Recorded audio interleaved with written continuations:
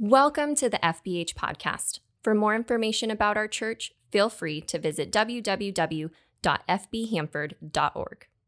But we're chugging along here. We're going to be in Mark chapter 14 today. So if you got your Bibles, you can flip open to Mark 14. I just want you to know, this message in particular, this is a heavy text and a heavy message as well. And so if you're new with us, we do our best to preach through Scripture, and we want to do our best to make sure that we are giving credence to the Scripture that we're walking through. And so at the end of this, if you feel like I've just been I forgot who I was talking to earlier, but I told someone, it just felt really heavy. Like I felt like I was just stepping on everybody's necks and refusing to let them get air. So if it feels like that, cool. Apparently, my message is the same as first service. But the reality is we are entering into the last couple hours of the life of Jesus at this point. And I know we've kind of been saying that as we've been walking through. You know, we went from the upper room and Jesus and his disciples, the institution of communion, all of that stuff. And then last week, Pastor Jeff, he talked about the Garden of Gethsemane and Jesus and his disciples and praying to the point of blood and sweat, and so now we're going to fast forward into, it's going to start in verse 53, and we'll get there in a second, but we're going to fast forward into the trial of Jesus now. And so before we get to that point, I just want to take a moment and think about the reality of what we would call the historical Jesus. So when you're walking through and you're getting your pastor's degree and all that stuff, you're going through seminary, they have you study Jesus in two different ways. There's what's called the historical Jesus, and the historical Jesus is largely just what you would assume, right? It was there historically a man who lived in Nazareth, who was named Jesus who lived and died. That would be the historical study of Jesus. And so that's one side of it. It's the human side of Jesus. But then also, obviously, as you're becoming a pastor, you also study the divine side of Jesus as well. So we have a historical Jesus, and we have a divine Jesus. And so even if you're not a Christian here this morning, I just maybe want you to think about the belief systems around the world that are predicated on the life, the death, and the resurrection of Christ, of this man. Because currently, right now, and this is best guess, they didn't talk to everybody, but there are about 2.4 billion people in the world who would call themselves followers of Christ. 2.4 billion people. That was 2020, so hopefully it's higher by now, which is a lot. But the sad thing is actually by best estimates, there's over 1 billion people in the world, closer to 1.5 billion people in the world, who have never heard the name of Jesus and have no knowledge of the gospel of Christ. So that's not such good news. That's a lot of people, but the reality is that means there's over 6 billion people who have heard the name of Jesus and at least have some knowledge of the gospel. That's a lot of people. There's even crazier statistics about just the reality of who Jesus is. Did you know that in America, people have the opportunity in America to hear about the gospel of Jesus on average 365 times? I'm sure it was like 370, but they were like, no, 365 sounds better. Every single day, you can hear about the gospel of Christ on average. And that sounds really good until you get to Mexico statistics. And in Mexico, you can hear about the gospel of Jesus over 800 times a year, right? That's crazy. And there's math involved, but I know it's at least twice a year or twice a day for the entire year you could hear about Jesus. So this guy has shaken the very fabric of our culture. The Christian church in America, receives annually $378 billion a year. Billion with a B. It's by far the wealthiest of all religions in the world. Beyond that, Christians, people who follow Jesus, actually earn $5.2 trillion in the U.S. Christians alone in the U.S. earn $5.2 trillion. And because of that, the majority of money that is donated is actually donated to churches, not nonprofits, not anything else, donated specifically to churches. Why am I sharing with you any of this with you. The reality is that because of one man's life, one man's death, one man's resurrection, the very nature of the entire world has shifted. Right? Everything that most of us in this room believe depends on not only the reliability of Scripture and Jesus going to the cross, but beyond that, and more importantly, this God-man conquering death and being raised from the dead. Everything that a Christian believes, everything that a Christian stands for, everything many of us have predicated our values, beliefs, and lives on is based on these last few hours of Jesus' life and based on the last few hours of his eventual resurrection. And I share all of this to get to today because what we see should both deepen our belief that we have in Jesus as well as our reverence for the Savior of the world. And so like I said, last week, Pastor Jeff, he talked about the narrative in the Garden of Gethsemane, and as we continue to approach the cross, we continue to see both Jesus' humanity as well as Jesus' divinity in different respects. So the question we need to answer this morning is not whether or not we believe in Jesus. I think the question that we actually need to answer this morning is, what do we believe about Jesus? Not do we believe in the historical Jesus. There's actually very little doubt in the world that a man named Jesus lived and taught and died. You'd actually be hard-pressed to find somebody in Western Christian culture, or Western culture rather, who would refute the fact that such a man did exist. So that's good news. Rarely do any of us have to debate with others about the historicity of the Son of God. No one disputes that. At least most people don't dispute that. But do we actually believe then what Scripture tells us, which is that he miraculously rose from the grave on the third day? And if we do believe that, what are the implications for that in our lives? Because if you only believe in the historical Jesus and you don't believe in the divine Jesus, you can kind of continue to go about your life in any way, shape, or form you desire. It largely doesn't matter. If you only believe in the historical Jesus, he would impact your life maybe as much as Abraham Lincoln currently impacts your life. Right? You can look back on him and you can maybe respect what he did, but as far as your day-to-day life goes, none of it really matters. You aren't thinking about Abraham Lincoln before you make a big decision in your life.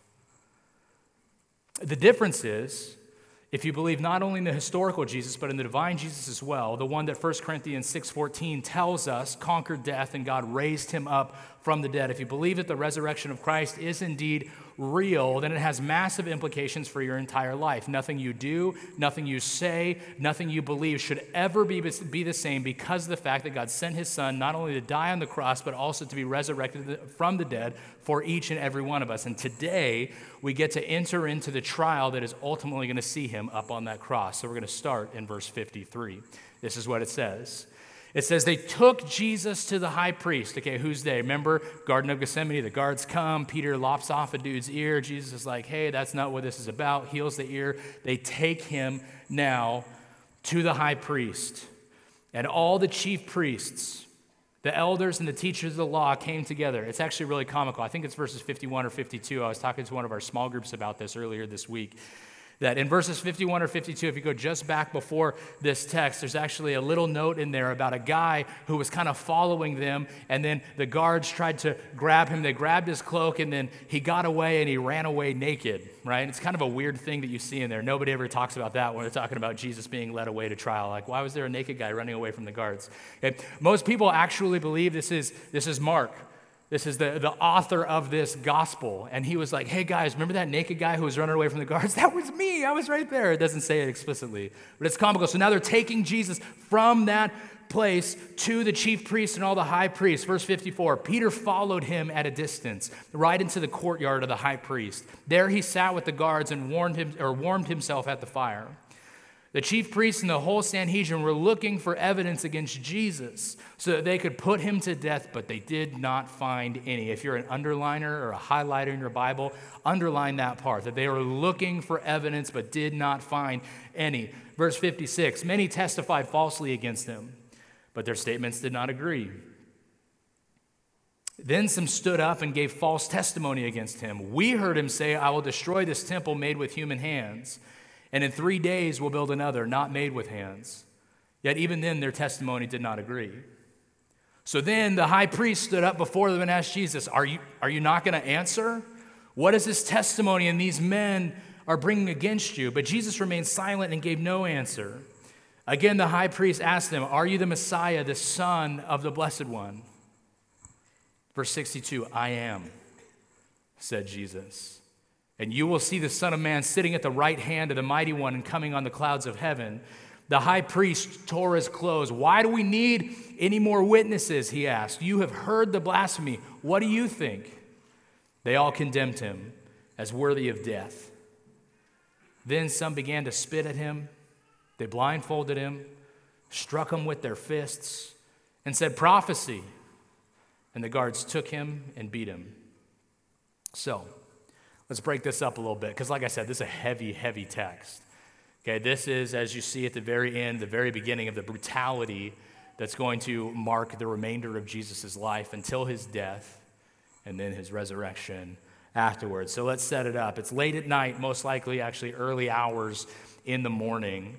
Okay, Jesus has just been betrayed by Judas. Remember, we had the upper room dialogue. Jesus institutes communion. Jesus is like, "Hey, whoever I dip this bread in the cup with, that is the person who's going to betray me." Judas runs away. So Judas at this point has already betrayed Jesus, brought the temple guard out into the garden. Judas is off counting his silver somewhere in the corner. And so Jesus now at this point, he's abandoned by all of his disciples. He's manhandled by the temple guard. And Jesus had just been brought into the courtyard of a guy by the name of Caiaphas's just massive palatial home. We know that other accounts, it tells us that they first went to the house of Annas. Annas is the former high priest and Caiaphas's father-in-law. And nothing like keeping it in the family, right? Caiaphas, the name Caiaphas actually means interrogator.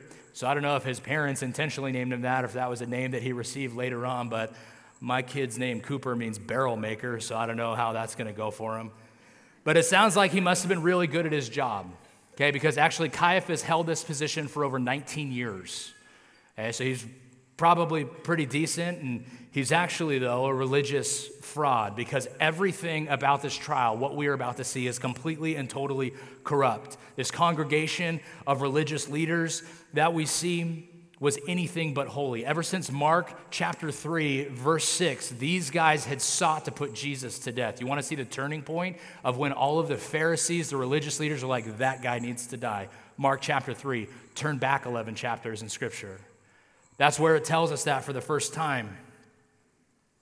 They sought to put Jesus to death. They were simply waiting for the opportune moment, and now that moment had finally presented itself. So that's what we have going on. But then Peter, meanwhile, has kind of followed from a distance. And is now kind of in an area below, further away from everybody else, warming himself by a fire. It actually tells him that he's warming himself by a fire with guards around him. Seems a little bit strange for a guy who just tried to cut off one of their ears, right? And all of a sudden he's like, nah, we're cool. You guys want to hang out with me over by a fire? It's actually pretty courageous on Peter's part, I feel like. For a guy who gets a bad rap in this part of the story, maybe after he fled away from Jesus, he washes his sword off from ear blood. His conscience maybe struck him and decided that, you know what? I'm going to go die with the Lord. So he follows the crowd. And the fact that he was sitting by a fire tells us he's willing to be seen, right? I mean, if you're trying to hide out in the middle of the night when it's dark outside, you don't go sit next to a fire. But Peter's going to be condemned as well. But this is as close as Peter's going to get to him. Peter meant well. He wanted to be next to Jesus, wanted to hang out by Jesus, wanted to make sure he could be there, but all that kind of sleeping in Gethsemane did very little to prepare him to stand firm. And then in verses 55 to 59, we are introduced to this council who's ultimately going to try Jesus. And a pretty good-sized crowd has assembled at this point, which is weird because it's the middle of the night. I don't know about you guys, but I'm not waking up at 3 a.m. to go to like a trial. Right? And so it's the middle of the night, and this crowd comes in, and there's a quorum for the Sanhedrin. And this has been a bunch of chief priests and elders and scribes, all of whom are trying to get rid of Jesus. And then so this judicial council of Jerusalem, this Sanhedrin, they're bound to rules.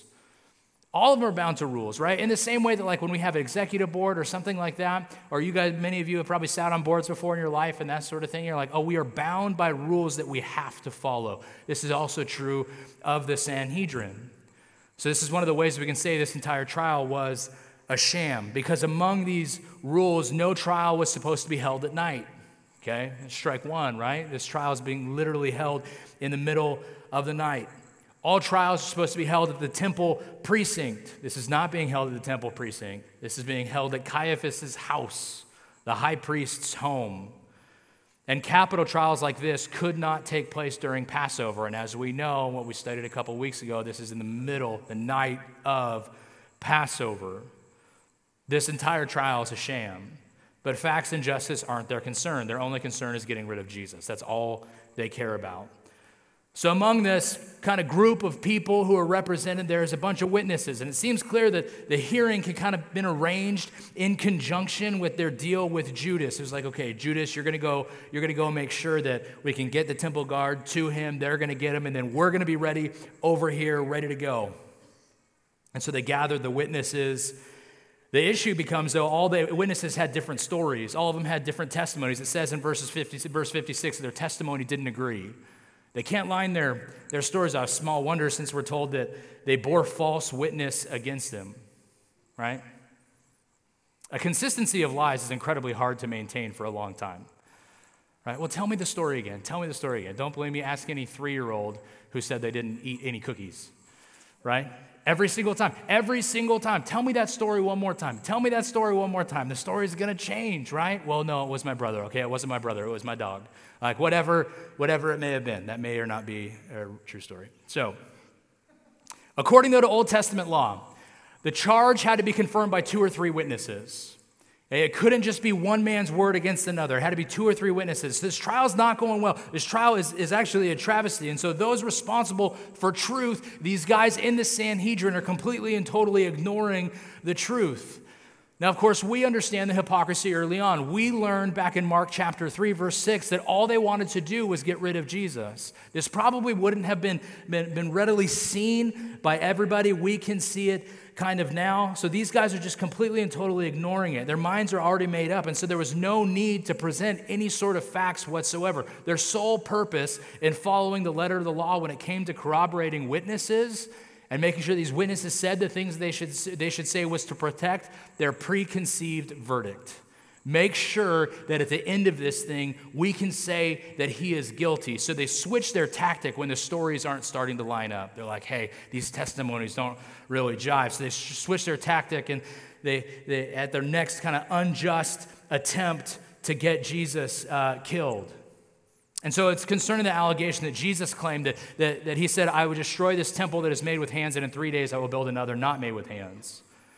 This is kind of a deliberate ploy to make the charge stick, making it look like that Jesus had come to overthrow the worship of God in some kind of way, shape, or form. Reading between the lines, the reality is the Sanhedrin understood exactly what he was saying. They're saying, hey, look, this time where you guys are in charge, where you guys are doing your best to force people under a law that really isn't what Jesus and God had intended in the first place, the time for Jerusalem's supremacy is largely coming to an end, including the temple. Actually, in fact, even though they didn't know it, this council was serving to fulfill Jesus' words of that very parable. And so something we need to understand then is in the ancient world, back in biblical times, to destroy a religious temple was an ultimate act of sacrilege. It was one of the worst things you can do. The Jews literally viewed the temple as the dwelling place of God. That is where God lived, right? In the same way that people often think, oh, God lives at church. That's why I can't cuss at church. It's one of the funniest things when someone cusses in front of me at church, like, oh, I'm sorry. It's like, yeah, God lives here. You better be careful. But this is literally what the Jews believed, right? And it would also be kind of seen by the Romans as an act of political upheaval. That this also would have been an issue. So it seems that their kind of open and shut case at this point was not, in fact, indeed open and shut. So again, they pursued another course. Their intention to kill Jesus was not going to be denied. So they tried to make Jesus implicate himself at that point, force him to say something that was going to allow them to murder him. And so Jesus stays completely silent for a really long time. All these charges are coming up against him, and he just remains stoic, right? Not saying a word at all. And then they ask him, are you the Son of God? And did you catch the pause when I was reading it when Jesus says, I am? Those are incredibly powerful words, not just in Christian tradition, Christian religion, but also in the Jewish religion as well. Burning bush, who do I say that sent me? Tell them I am sent me. It's the literal name that God gives himself. There's power in those words. And so Jesus says, I am. And you will see the Son of Man seated at the right hand of power and coming with the clouds in heaven. I don't know about you, but that's an incredibly kind of intimidating scene. To have Jesus, who has just been led away, probably been punched a couple times on the way, to this council, who's sitting there stoic, quiet, as we have false testimony after false testimony after false testimony coming at him. And he doesn't say a word the entire time. In my mind's eye, his head is kind of hung down. And they ask him, are you the Son of God? And he just looks up and he says, I am. And then continues on with the rest of the sentence. He didn't owe justification to his enemies or anything like that. They had already made his minds up about him. There was nothing Jesus could do at this point to change any of their minds. So he simply stays stoic until it was time for him to make a profession of faith at that point. Jesus is silent, and then he confidently declares who he is. He knew he was going to die. But he also knew that he was going to rule and reign as well. And so this confidence that he has kind of provided calmness in this time of difficulty, this time of tumult or calamity. Like the prisoner is the one who is in control of this entire thing. We largely should learn from this that our confidence when facing trial depends on our confidence in Jesus being who he said he was, not being who you think you are. Jesus had no doubt about where all of this was heading. Jesus had prophesied his betrayal, his arrest, his crucifixion. Right? He knew about his resurrection. He knew about his ascension. He came preaching the arrival of God's kingdom, and he was aware that he was king of that kingdom. In the face of every possible adversity, Jesus was confident of the outcome. And this doesn't mean that he didn't feel immense suffering. We saw it in Gethsemane, that he was deeply distressed even to the point of death is the words that are used. And so he contemplated becoming sin and consequently knowing that he would be abandoned by God, and he sorrowed to the point of death. It was killing him, but he's confident. Why? Because he knows what's about to happen. He knows what God is about to do. And the entire passage ends with Caiaphas ripping his clothes. He rips his clothes, he condemns Jesus, and then the brutality begins. Even the mockery begins at that point as they spit at him, as they beat him, and they say, prophecy, in just a mocking tone. This brutality, like I said, it's not going to let up until he eventually succumbs to death on Good Friday. It's a heavy passage. And normally at this point, I would talk about kind of the application this text has for our lives. Right? Not just this text, but any text largely that we're going through. We would read the scripture, we would talk about the scripture and say, okay, how does this now kind of apply to us? And while we can definitely maybe talk about the idea of being blameless and becoming more holy and how we should witness maybe in the face of adversity, that's not where I want to go today. Actually, today I just kind of want us to sit in this scene and feel the heaviness of this scene. We have to recognize that this passage simply demonstrates what Jesus was willing to endure for the sake of his creation. What he was willing to endure for our sake. See, Jesus was blameless. No charge could be brought up against him that had any merit. The only reason he was there is because a whole bunch of people were afraid that they were going to lose their power and position. Blameless and condemned to death. So instead of applying this passage to our lives, I think this is where we need to sit in the question of, do you believe in the historical Jesus or do you believe in the divine Jesus? And I think it's a real question that we need to answer. Let me lay it out for you very, very clearly today. Why was he here in the first place? Because Because if we believe in the divine Jesus, we need to get to that answer. Why did he come? Or maybe you only believe in the historical Jesus. And you're like, well, tell me about then his divinity. Okay, let's go back to the beginning then. Let's go back to a Christian's baseline understanding of the way that the world operates. We recognize that in Genesis chapter 3, that God's creation sinned. We have to start with the understanding that we are inherently sinful. It makes it clear that we are both guilty of the sin that we inherited from Adam, as well as have a sin nature that makes it impossible for us to be holy. It's impossible for us to be holy. Every single one of us are sinful. Kyle brought his really cute little baby Nash. They call him Nash Potato. It's a great nickname. They call him Tater Tot. Is all of it food-based nicknames? Yeah, okay. I would expect nothing less, Kyle. But they brought little baby Nash, and Pastor Brian, he had their baby Theo, and there's a whole nursery over there full of babies, right? We got preschoolers over there. We got kindergarten through fifth graders back here. We got junior hires back there. And guess what? Every single one of them, from the eighth grader all the way down to little baby Nash Potato, are completely and totally inherently sinful. And that's hard because you start naming names about it, right? You start talking about, well, hold on. You're saying my baby is sinful, my baby who is, quote, objectively the cutest baby in the entire world is sinful. That's what you're telling me? Yeah, that's our baseline understanding in Christianity. That every single one of us is inherently sinful. And so because of that sin and because of that sin nature, there is nothing that you and I can do in order to get to heaven. It doesn't matter how good you are. It doesn't matter how sober you are, how pure your eyes are, how philanthropic you are, how good of a parent that you are, or even how much you talk about Jesus. There is nothing that you or I can do to earn our way into heaven. That's it.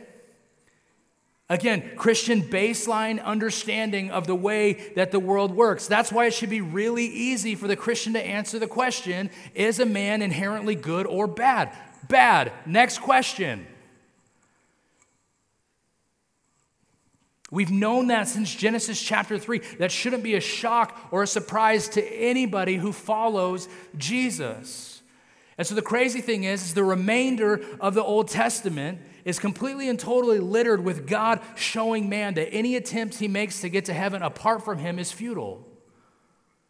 You can't make it. Laws don't make you good. Prophets don't make you good. Rulers, kings don't make you good. And God knew this. So God then, in his own divine timing, decided when it was right to redeem the world. But God's perfect. God can't have sin near him because he is so holy. He's perfect. And because of the fact that God is holy, God is also perfectly just, which means a price had to be paid for the sin that is in our lives. Well, what is the price then? Romans tells us that the wages of sin is death. The price of sin is death. That every single one of us, from the time that baby Nash Potato made his arrival into the world, that he could do nothing to get to heaven apart from the grace of God. So what's the price of sin? Death, both a physical as well as a spiritual death. This is why Jesus is so overwhelmed that he is literally becoming our sin, that there's going to be separation for the first time between him and the Father. Why? Because he is interceding on our behalf. So in order for God to remain perfectly just, while at the same time not destroying his creation, God provides a substitute for all the sin of all mankind in his Son, Jesus. The theological term for that is propitiation.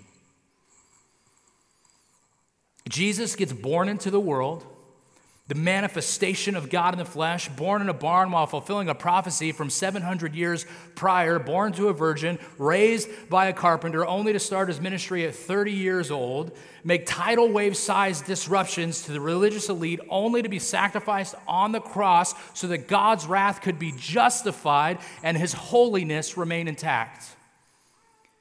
That's it. And here's the beauty of the entire thing. If you followed that entire math equation that we just put together, here's the beauty of it. All he asks of us is that we repent and believe.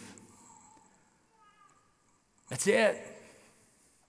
Repent and believe. And we like to focus on that believe word quite a bit. Right? We even pray the ABCs. In a second, we're going to do that. And we even talk about like our belief in Christ, our desire to follow him every day. And while belief is necessary, so is repentance. That A where we start with admit, believe, choose, the ABCs, right? Admit that I'm a sinner in need of a Savior. Admit that I sin on a regular basis. And because that I am in need of a Savior, and I repent of that sin. So repentance is necessary. So now this is where we need to make a choice about what we believe about Jesus. The historical Jesus demands nothing of you or your conscience. Demands nothing of it. The divine Jesus demands everything. Because that's what he gave in the first place. The divine Jesus loves you so much that he demands living in a way that is contrary to cultural norms. The divine Jesus hates sin so much that he wants you to have none of it. The divine Jesus offers a life that is so much more fulfilling than anything else you could ever imagine because of that. Because of that, he sets up the church as plan A for the entire world to know about him. And so it's our job then to dust ourselves off, repent of our sins, and go as make his name known to people in the world who only know Jesus as a historical figure, not a divine one. Not as the Messiah who came to conquer your sins so you can live. Let me finish with this. When I was heading into college, I think it was March of my senior year, and it wasn't my first choice of school, but it was the school that chose me. Was Chico State. I was like, I'm going to Chico State. And you say Chico State, and there's some preconceived notions about Chico State. It's a party school. It is a party school. And as March was rolling around and I had gotten accepted into Chico and I was trying to wrap my mind around largely like, who is it that I am going to be?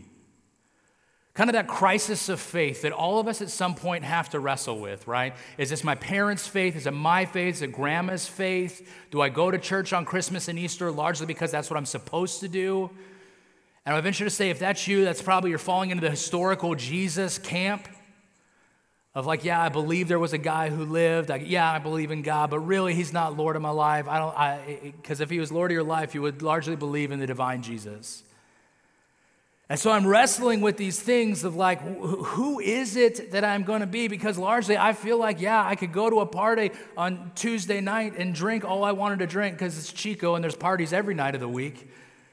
And then Wednesday, I could do my best to just go and go to Campus Crusade for Christ and talk about Jesus and sing the songs about Jesus and then do whatever it is I want to do the next day and just on and on and on. Maybe I go to a church on Sunday, but not too early. I'm not going to go to church too early because I'm probably going to go hang out and party on a Saturday night somewhere. And so I'm like wrestling with this identity. Like, yeah, I could still be cool. I could still fit in and be accepted by this culture that's all about just like, hey, do whatever you want to do. There's no implications in your life about Jesus because he's just a historical figure. You don't need to worry about it. And so I'm having this conversation with one of my best friends, and he was like, you don't get, like, you can't do both of those things. That's not okay. You have to pick a side at some point. And I wish I could say that after that conversation in March that I was like, yep, picked a side. I'm going to love Jesus forever and never sin again. We all know that's not true. But what did it have to look like for me when I went to Chico? Because I did make a decision. I decided I'm going to do my best to honor God with my life. I'm going to do my best to turn Chico State into a Christian school. It's not, by the way. But I did find out a guy who was there 2006 to 2008, who was a couple years after me. He said, hey, they didn't make the top 25 for party schools, so maybe your influence had something to do with it. I was like, I appreciate that. It absolutely did not. Because for me, what it looked like is if I was going to honor God with my life to the best of my ability, that I was going to do my best to kind of flee from a lot of that stuff. But I ended up fleeing so hard that I ended up isolating myself from a world who desperately needed Jesus, who desperately needed to know about Jesus. So I became a social recluse, did my best to find a community, find a church, find different things like that, which are all good things on the outside. But at the end of the day, I largely sacrificed the influence that I had for making sure that I was going to do my best to be a moral person. Regardless, though, I had to choose what I wanted to do, what I wanted to believe about Jesus.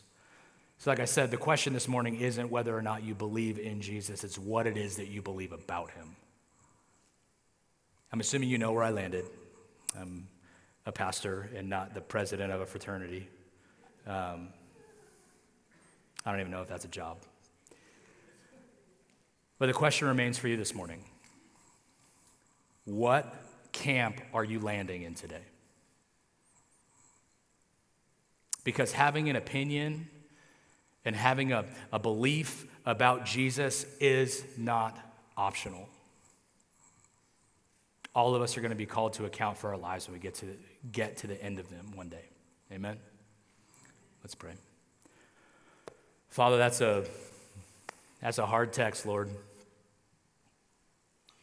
And so, God, we thank you for hard passages where we recognize the divinity of your Son. And we recognize what he was willing to do on our behalf. And so, God, I just pray that you would reveal the spaces in our hearts where we're only assuming Jesus as historical instead of divine. Where we say things like, I respect him as a teacher, but I don't believe he was raised from the dead. Or even we act in such a way that Jesus didn't do what your word tells us that he did. So, Father, I pray we would just repent of that today. Repent of areas where we're falling short. Holy Spirit, just show us right now in the quietness of our hearts, where is it that we need to repent of Jesus not being the Lord of our lives, not being divine. With head still bowed and eyes still closed, if you've never said yes to Jesus before,